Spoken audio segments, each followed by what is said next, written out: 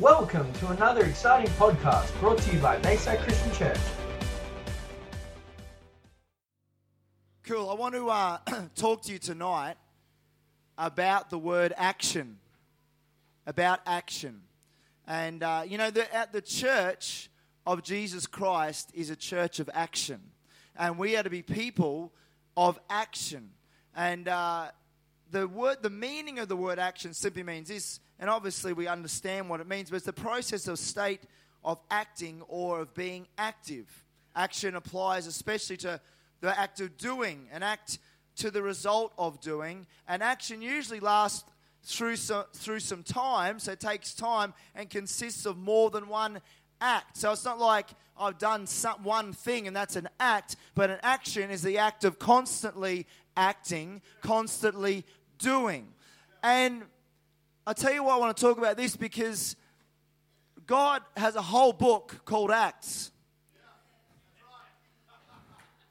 And the book's actually called the Acts of the Apostles, the Acts of the Christians, and the church was birthed at the beginning of the book of Acts.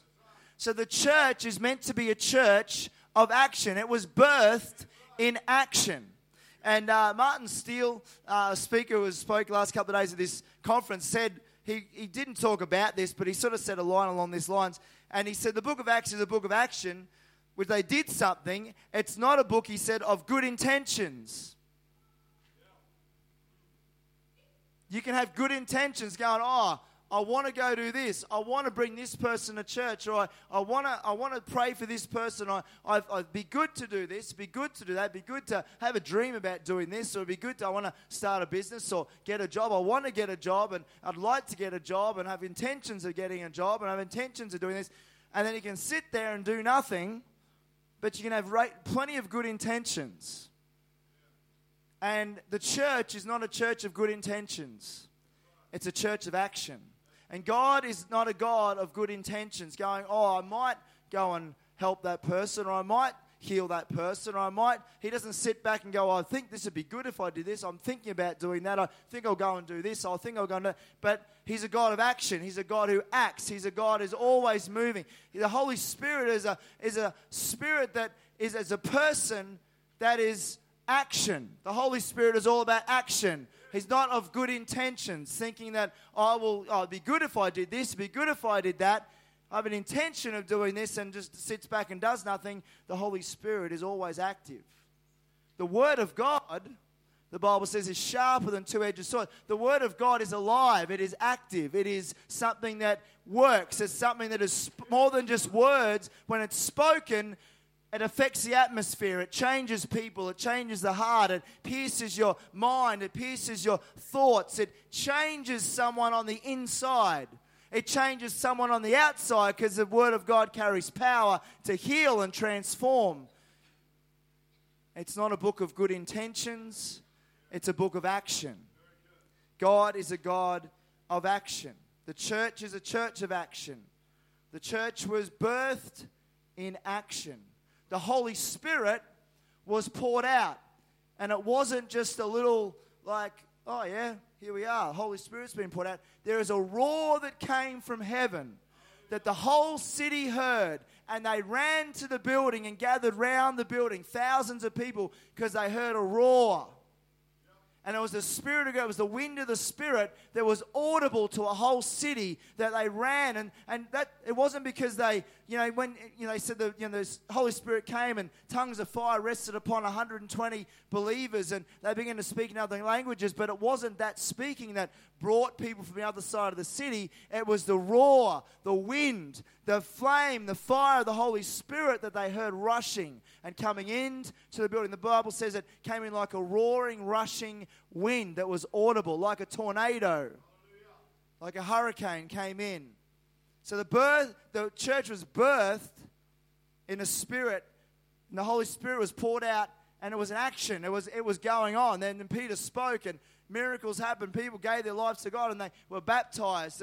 And the book of Acts is full of action. It's earthquakes and jail doors busting open and chains breaking off and people being healed and there's shipwrecks and there's storms And there's typhoons, storms that last for 2 weeks. Jailbreaks. There's martyrs, where Stephen was the first martyr. They couldn't talk him down. He knew the word of God so powerfully and spoke it so powerfully that everyone tried to argue with him. He won every argument, and they couldn't. The only way to shut him up was to kill him. Book full of action, miracles, supernatural transportation. Philip is talking to this Ethiopian guy, and 1 minute in this chariot, and he's telling him about heaven and about Jesus and about the whole thing. All of a sudden, the Bible says that Philip was taken from one place and in a moment landed in another, about 40 miles away, by the Holy Spirit. Now, that would be very handy at times. If I need to go to Brisbane, I'd much rather travel in a moment than have to sit in a car for 3.5 hours. I'd beat the plane every time.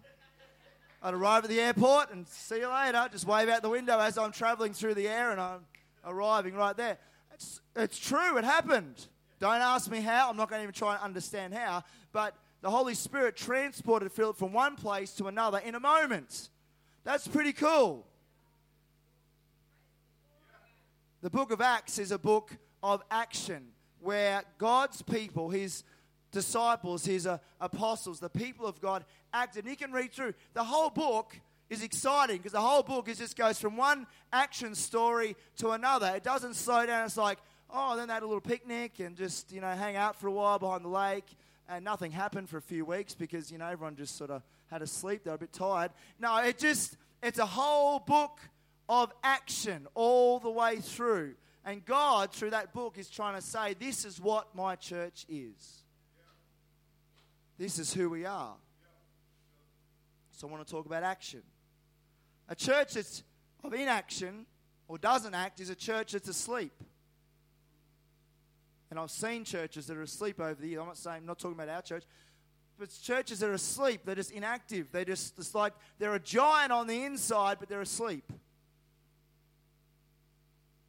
The hope of the world is the church because we carry Jesus.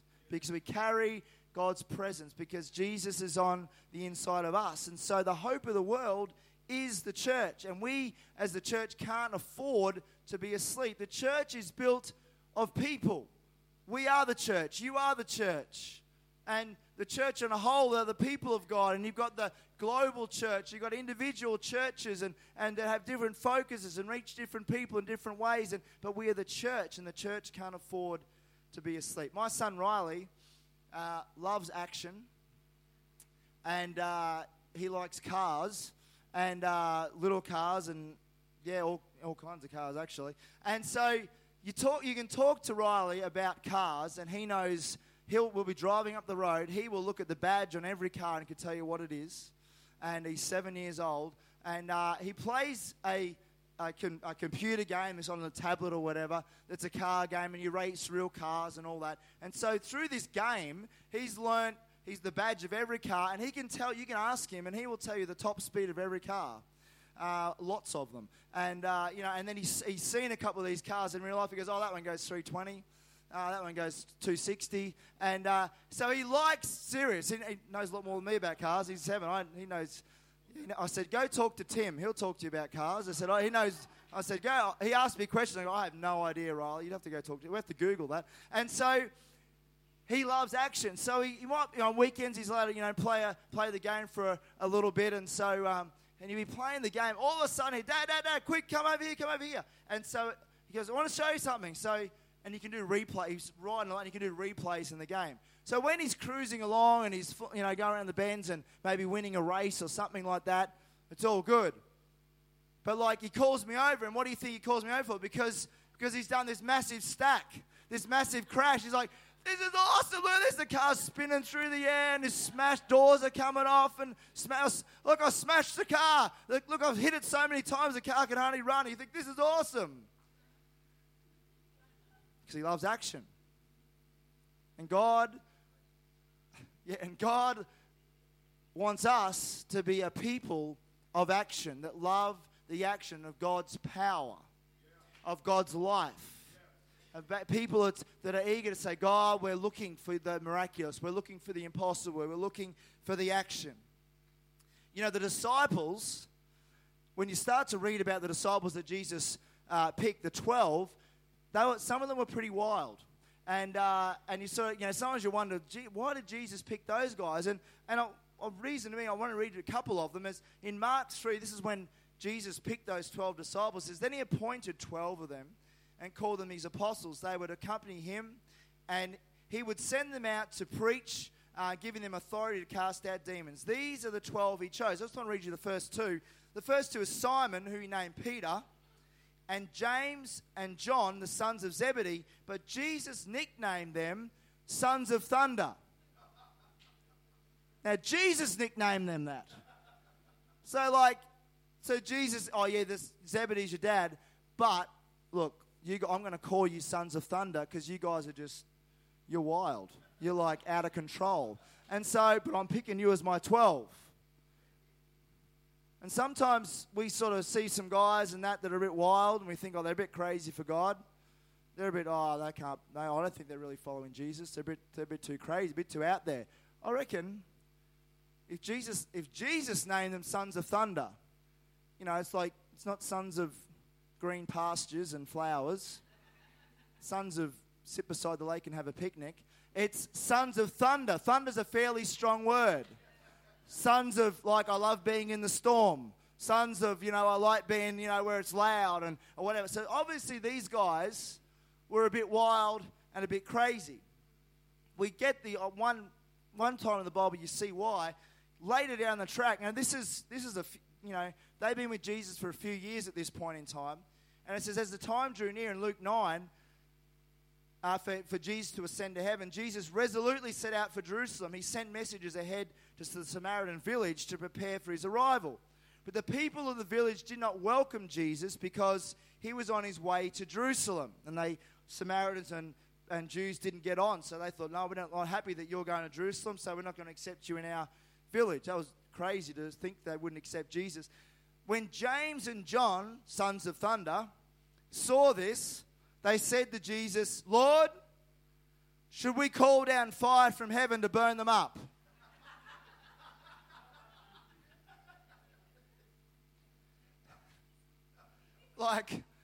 We've been with you for 2 years, Jesus, and he's healed, raised the dead, healed the sick, loved people, multiplied food, cared for people. And they're going, they wouldn't let us in.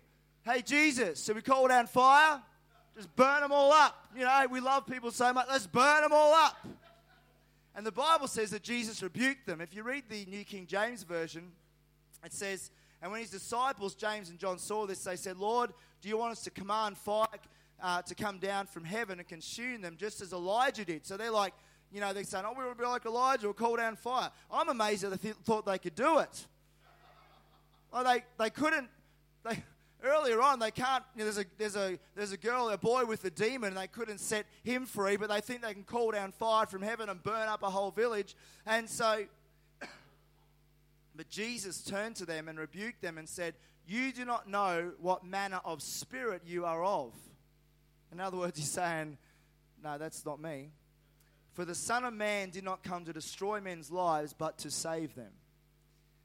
And so Jesus had some guys around him that were a bit wild. And Jesus chose them, those guys, probably because they were. And he thought, if I get these guys filled with my spirit, with the Holy Spirit, they're going to change the world.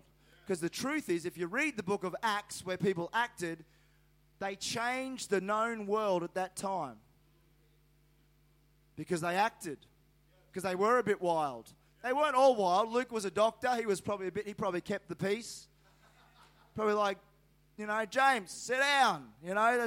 Stop talking like that. Stop playing with the fire. Just put the stick down. You're not cooking the marshmallows. Keep away. Then there's another, what about Peter?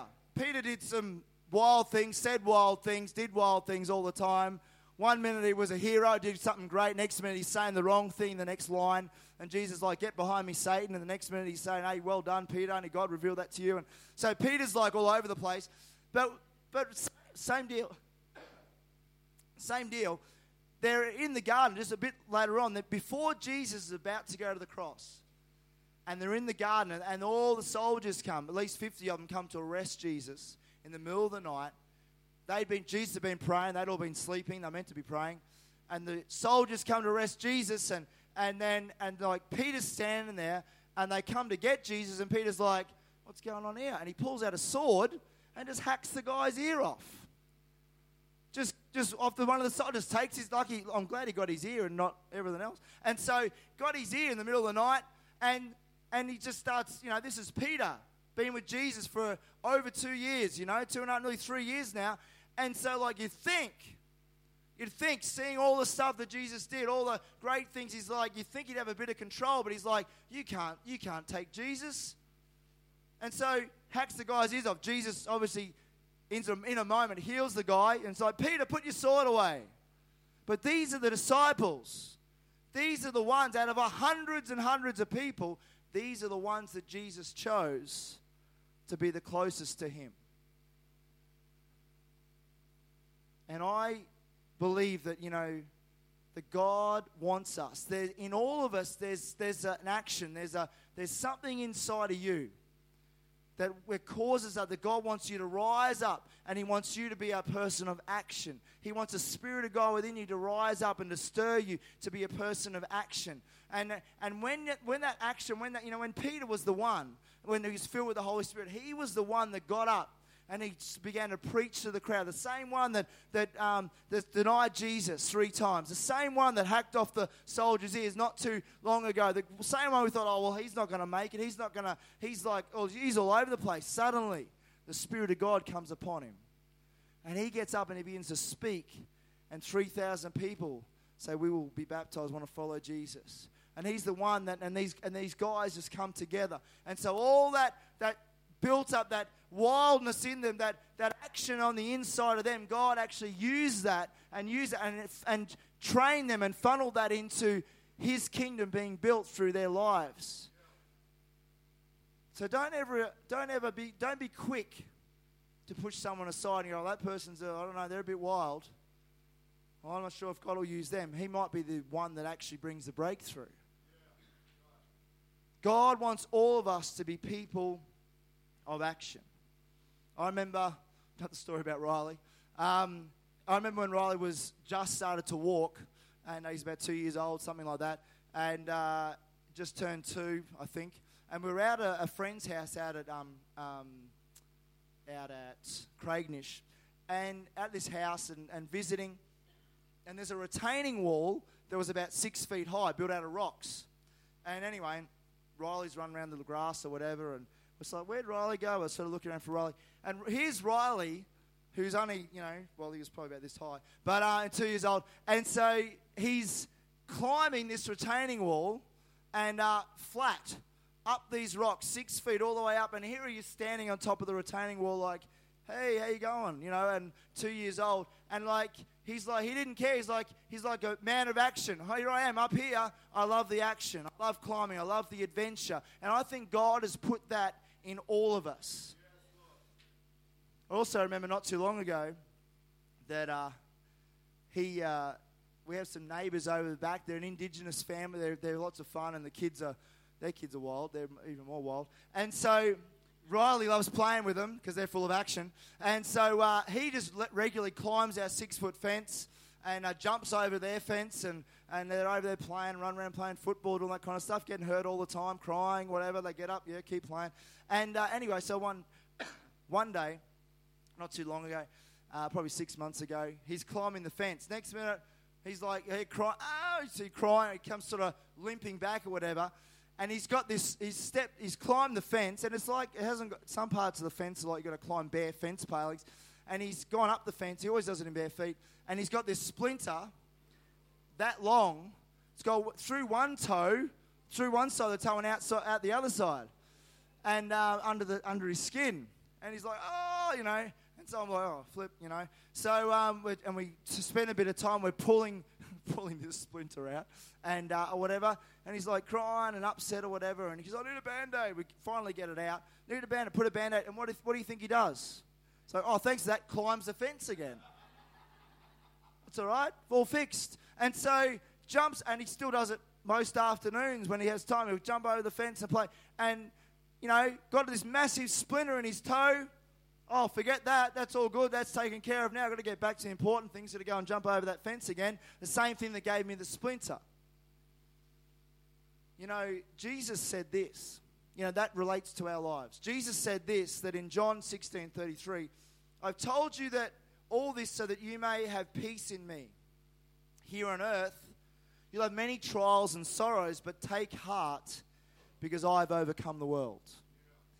And sometimes in our lives, we're a church of action. We're a people of action. And you may have reached out to people wanting to bring them to Jesus, maybe wanting to help them out or tell them this or tell them that, and we're hoping your life would draw them to God. And maybe they've rejected you, or maybe they've said things and hurt you and done this and done that. And sometimes in our lives, those things can be like splinters in our lives. And we get splintered by a remark from someone, or splintered by an action from someone. And so then we sort of stop, and instead of just pulling that splinter out and going, I'll be okay, I'm going to go out and do it again, we go, oh, I don't want to get hurt again. Don't want to get hurt again, so I don't think I'll try. It didn't work, God. It didn't work. And so I'm just going to sit back and someone else can do it. And maybe that we get a splinter that pierces us. And we've had a couple of them. Some of them can be big, some can be small. And sometimes we just pull it out and go, I'll be okay, I'll keep going. And sometimes it causes us to stop and think, I'm not sure if I should do that again.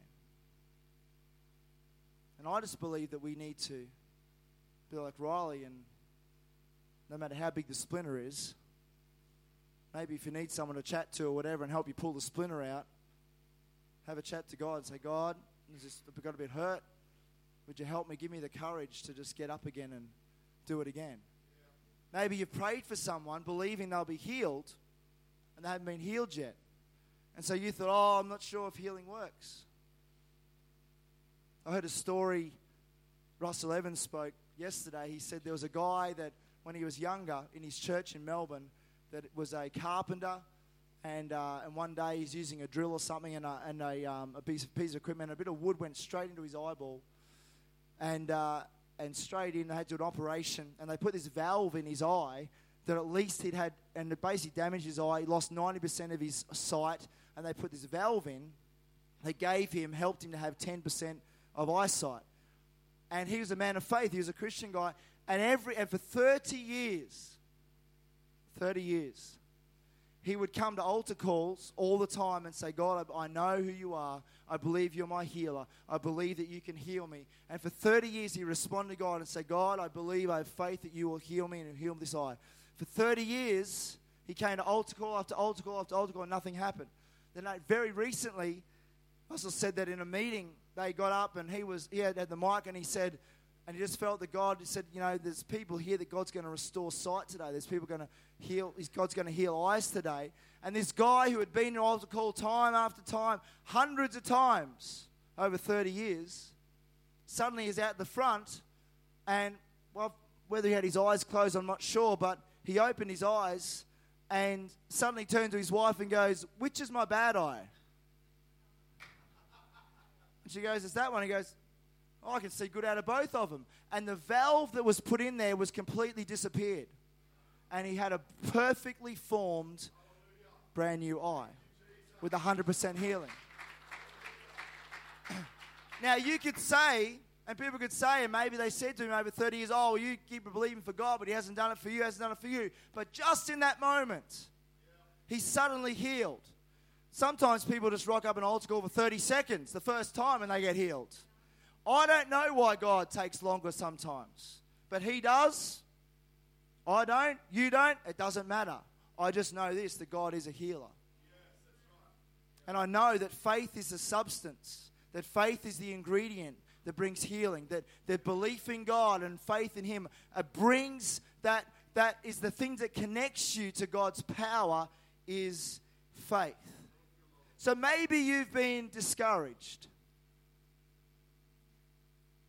Maybe you've stepped out to do something and you've got a splinter. And maybe it's still there. Maybe every time you think I need to step out, I'm going to talk to that person again. Maybe, it's like, that splinter. They might say the wrong thing. And maybe the enemy reminds you. Or you might get hurt. I want to show you a video. It's a clip out of a movie. It's a clip out of a Rocky movie, the last one they made. And it's a conversation that Rocky Balboa is a boxer and has with his son, who is now grown up. And Rocky's about to have this fight. It's not a title fight. It's like he's an older guy now. And he just wants to have this fight. It's like a celebrity match against the world champion. And it's all lined up to have this fight. And he has this conversation with his son, because his son, who has been he feels like he's been living in his dad's shadow, and he feels like, everything I have is because of my last name, because of who you are, and you're famous. And he says, you got to just stop. You can't have this fight because it's just hurting me. And he has this incredible conversation. And when I watch this scene, and I want you to watch this, because I believe that it's like, when I watch it, it's like, it's how God would encourage you and encourage me as our Heavenly Father. In the same way he encouraged his son, it's a powerful scene where he begins to speak into his life. And I believe that in the same way, God, you may have been a person of action, you may have been wounded or hurt, or maybe some splinters in your life. But I believe if God stood before you and he reached out, he would have a conversation maybe like this one. And I want you to watch this scene in this movie. Oh, look who's here. Anthony. Is this my father? It's in the back. It's unbelievable. Wonderful. You're doing good. You're enjoying everything, all right? Excuse me. How you doing? Glad you come by. Can I talk with you? Sure. Can we do it outside?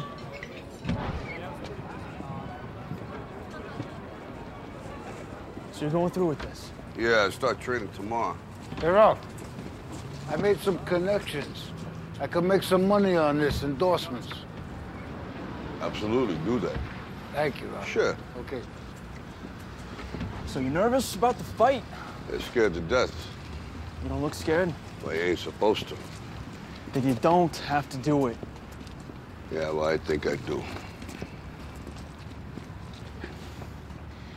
You know, living with you, it hasn't been easy. People see me, but they think of you. Now with all this going on, this is gonna be worse than ever. It don't have to be. No, sure it does. Why? You got a lot going on, kid. Well, my last name?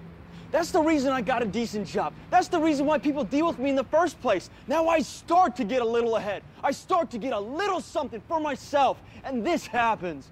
Now I'm asking you as a favor not to go through with this, okay? This is only gonna end up bad for you, and it's gonna end up bad for me. You think I'm hurting you? Yeah, in a way you are. It's the last thing I ever wanted to do. I know that's not what you want to do, but that's just the way that it is. Don't you care what people think? Doesn't it bother you that people are making you out to be a joke and that I'm going to be included in that? Do you think that's right? Do you?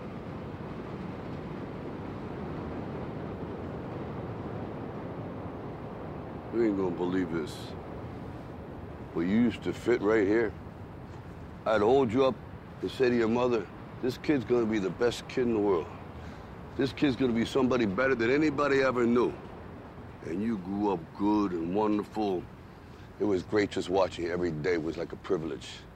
Then the time come for you to be your own man and take on the world, and you did. But somewhere along the line, you changed. You stopped being you. You let people stick a finger in your face and tell you you're no good. And when things got hard, you started looking for something to blame, like a big shadow. Let me tell you something you already know. The world ain't all sunshine and rainbows. It's a very mean and nasty place, and I don't care how tough you are, it will beat you to your knees and keep you there permanently if you let it. You, me, or nobody is gonna hit as hard as life. But it ain't about how hard you hit. It's about how hard you can get hit and keep moving forward. How much you can take and keep moving forward. That's how winning is done. Now, if you know what you're worth, now go out and get what you're worth. But you got to be willing to take the hits and not pointing fingers saying you ain't where you want to be because of him or her or anybody. Cowards do that, and that ain't you. You're better than that.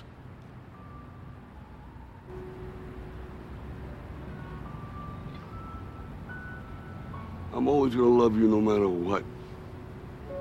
No matter what happens. You're my son, you're my blood. You're the best thing in my life. But until you start believing in yourself, you ain't gonna have a life.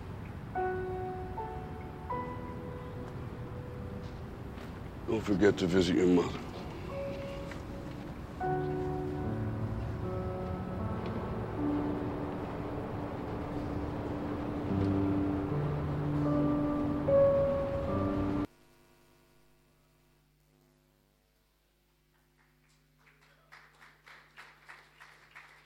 See, I think that sometimes God is our Heavenly Father.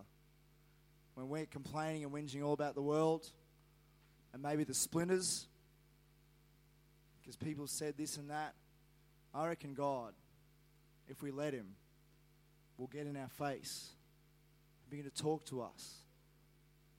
And say things maybe along those lines that, I love you no matter what, because He does. When He starts to say, you used to fit in this palm of my hand, it's like God says in His word, I knew you before you were even born. He said, I formed you. He knows you. And He said, in this world you're going to have some trouble, going to have some sorrow, but take heart because I've overcome the world. He's overcome the world for you and for me. In other words, He's saying, hey, you may get hurt a bit. There may be some arrows come flying at you, but I've given you the weapons to defend it. I've given you the ability. I've given you armor of my word that will, a shield of faith that will stop every scheme of the enemy. And it doesn't matter what people say. People are going to say stuff, but it's still worth the fight. It's still worth the action. It's still worth going out and pursuing the person and bringing them to Jesus. It's still worth to keep praying for that person and believing for healing. It's still worth laying hands on the sick and seeing them recover. Even if the first time it doesn't happen, if you keep praying for people, you're going to suddenly see miracles happen. You're going to see lives transformed. And if you keep sharing your testimony and sharing your story and telling about who Jesus is, suddenly few people may not listen, but eventually someone's going to go, I want to listen to that. They're going to listen and they're going to give their life to Jesus. People of God are a people of action. The church of Jesus Christ is a church of action. That even though all through the book of Acts, there's so many times when they could have given up. You talk to Paul, he was shipwrecked, he was this, that, the other, thrown in jail so many times. He could have sat back and go, I felt like, that guy there on the screen, his son, feeling like, people said this, people feel that, they think I'm a joke, I've copped this, I've copped that. He could have stopped so many times. Nothing stopped him. In fact, he said, I've been here, I've been there, I've been high, I've been low, I know what it is to have a lot or nothing at all. And he said, I will still praise Him. God will still be the joy of my life. I will serve Him no matter what happens to me. He was in a place of knowing who God was. He was a person of action. I love that line. He said, it's not how hard you hit or being got knocked down. It's how you get back up. He said, that's how winning's done. That's how winning's done. I just want to share this last story before we finish tonight about action. There's so many stories in the Bible of people that do great things and have action. And there's this story which you've probably heard before maybe about 4 guys that bring their friend to Jesus on a mat. And in Mark 2, this is right at the beginning when Jesus is, starting to pray for people and heal people, and people are hearing about who Jesus is, and crowds are starting to gather and follow Him. And it says in Mark 2 verse 1, when Jesus returned to Capernaum several days later, the news spread quickly that He was back home. Soon the house where He was staying was so packed with visitors, there was no room, not even outside the door. Imagine you go home. And they hear that God is moving in your house and people are being healed. And suddenly the whole neighborhood, The whole town, your whole suburb just rocks up. You didn't invite them, but they just rock up at your house and they just start walking in the door. And they start, I'm sick. Can you pray for me? Can you help me? And the line's going out the door and they're like looking through windows and they're peering in. And so Jesus has come back. He didn't organize a meeting. He didn't have pamphlets. He didn't have flyers. He didn't put it on Facebook. He didn't Instagram anything. He didn't advertise it all. Didn't have guys running around with shirts on, Jesus is here, go to this address over here, or anything like that.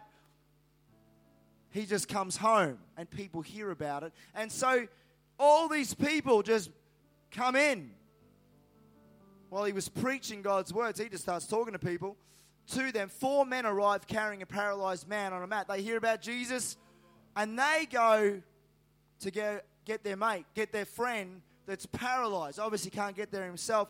And they bring him on a mat. They couldn't bring him to Jesus because of the crowd, so they dug a hole through the roof above his head.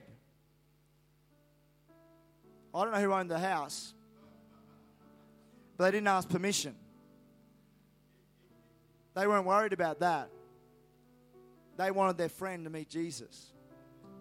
And the consequences of maybe digging a hole through someone's roof, which you could do in those days because of the type of roof it was, that didn't factor in. He said, this whatever happens about that doesn't matter. It's not about us. It's about him. We need to get him to Jesus. No one would let him in. Couldn't get in the building, so they dig a hole in the roof. Then they lowered the man. They lowered the man on his mat right down in front of Jesus. And then the Bible says this, seeing their faith. In other words, Jesus saw the faith, not of the crippled, paralyzed man, but seeing their faith, the 4 guys that brought him. Jesus said to the paralyzed man, my child, your sins are forgiven. But some of the teachers of religious law who were sitting there thought to themselves, what is he saying? This is blasphemy. Only God can forgive sins. Jesus knew immediately what they were thinking. So he asked them, why do you question this in your hearts? Is it easier to say to the paralyzed man, your sins are forgiven, or stand up, pick up your mat, and walk? So I will prove to you that the Son of Man has the authority on earth to forgive sins. Then Jesus turned to the paralyzed man and said, stand up, pick up your mat, and go home. And the man jumped up, grabbed his mat, and walked out through the stunned onlookers. Packed room. No room to bring him in. Can't fit in.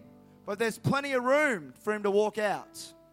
With a whole bunch of stunned onlookers going, what just happened? What have we just seen? I can imagine him walking straight past the religious leaders who said he can't be forgiven of his sins, and he just looks at them. And they're like, can't say anything.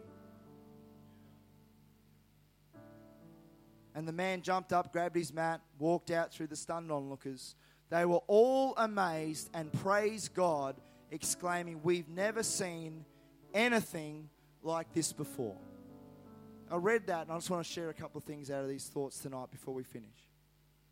It said, seeing their face, the paralyzed man was carried by faith. They had faith in Jesus. So the very act of them picking him up on their mat, on his mat, was faith. Faith carried him to Jesus. In our lives, in your life, sometimes there's people out there that don't have faith in Jesus because they don't know him. They don't know who he is. But I tell you, your faith can bring people to Jesus. Your faith can cause you to reach out to someone and bring them to Jesus. Your faith can cause you to go to someone and tell them about Jesus. Sometimes people were brought to Jesus. Sometimes Jesus went to them. You carry Jesus on the inside of you. His presence, His power, His Holy Spirit is on the inside of you. And so you carry that. So sometimes you're going. Sometimes you're bringing him to church, bring people to church. And so on this occasion, they brought this man to Jesus. Their faith carried him to Jesus. Faith brought him in front of Jesus, and their faith in Jesus caused his sins to be forgiven. Because if you read it, it says, seeing their faith, the next thing Jesus does is not heal him, but says, your sins are forgiven. Why? Because obviously the need was he was paralyzed. That was why they brought him.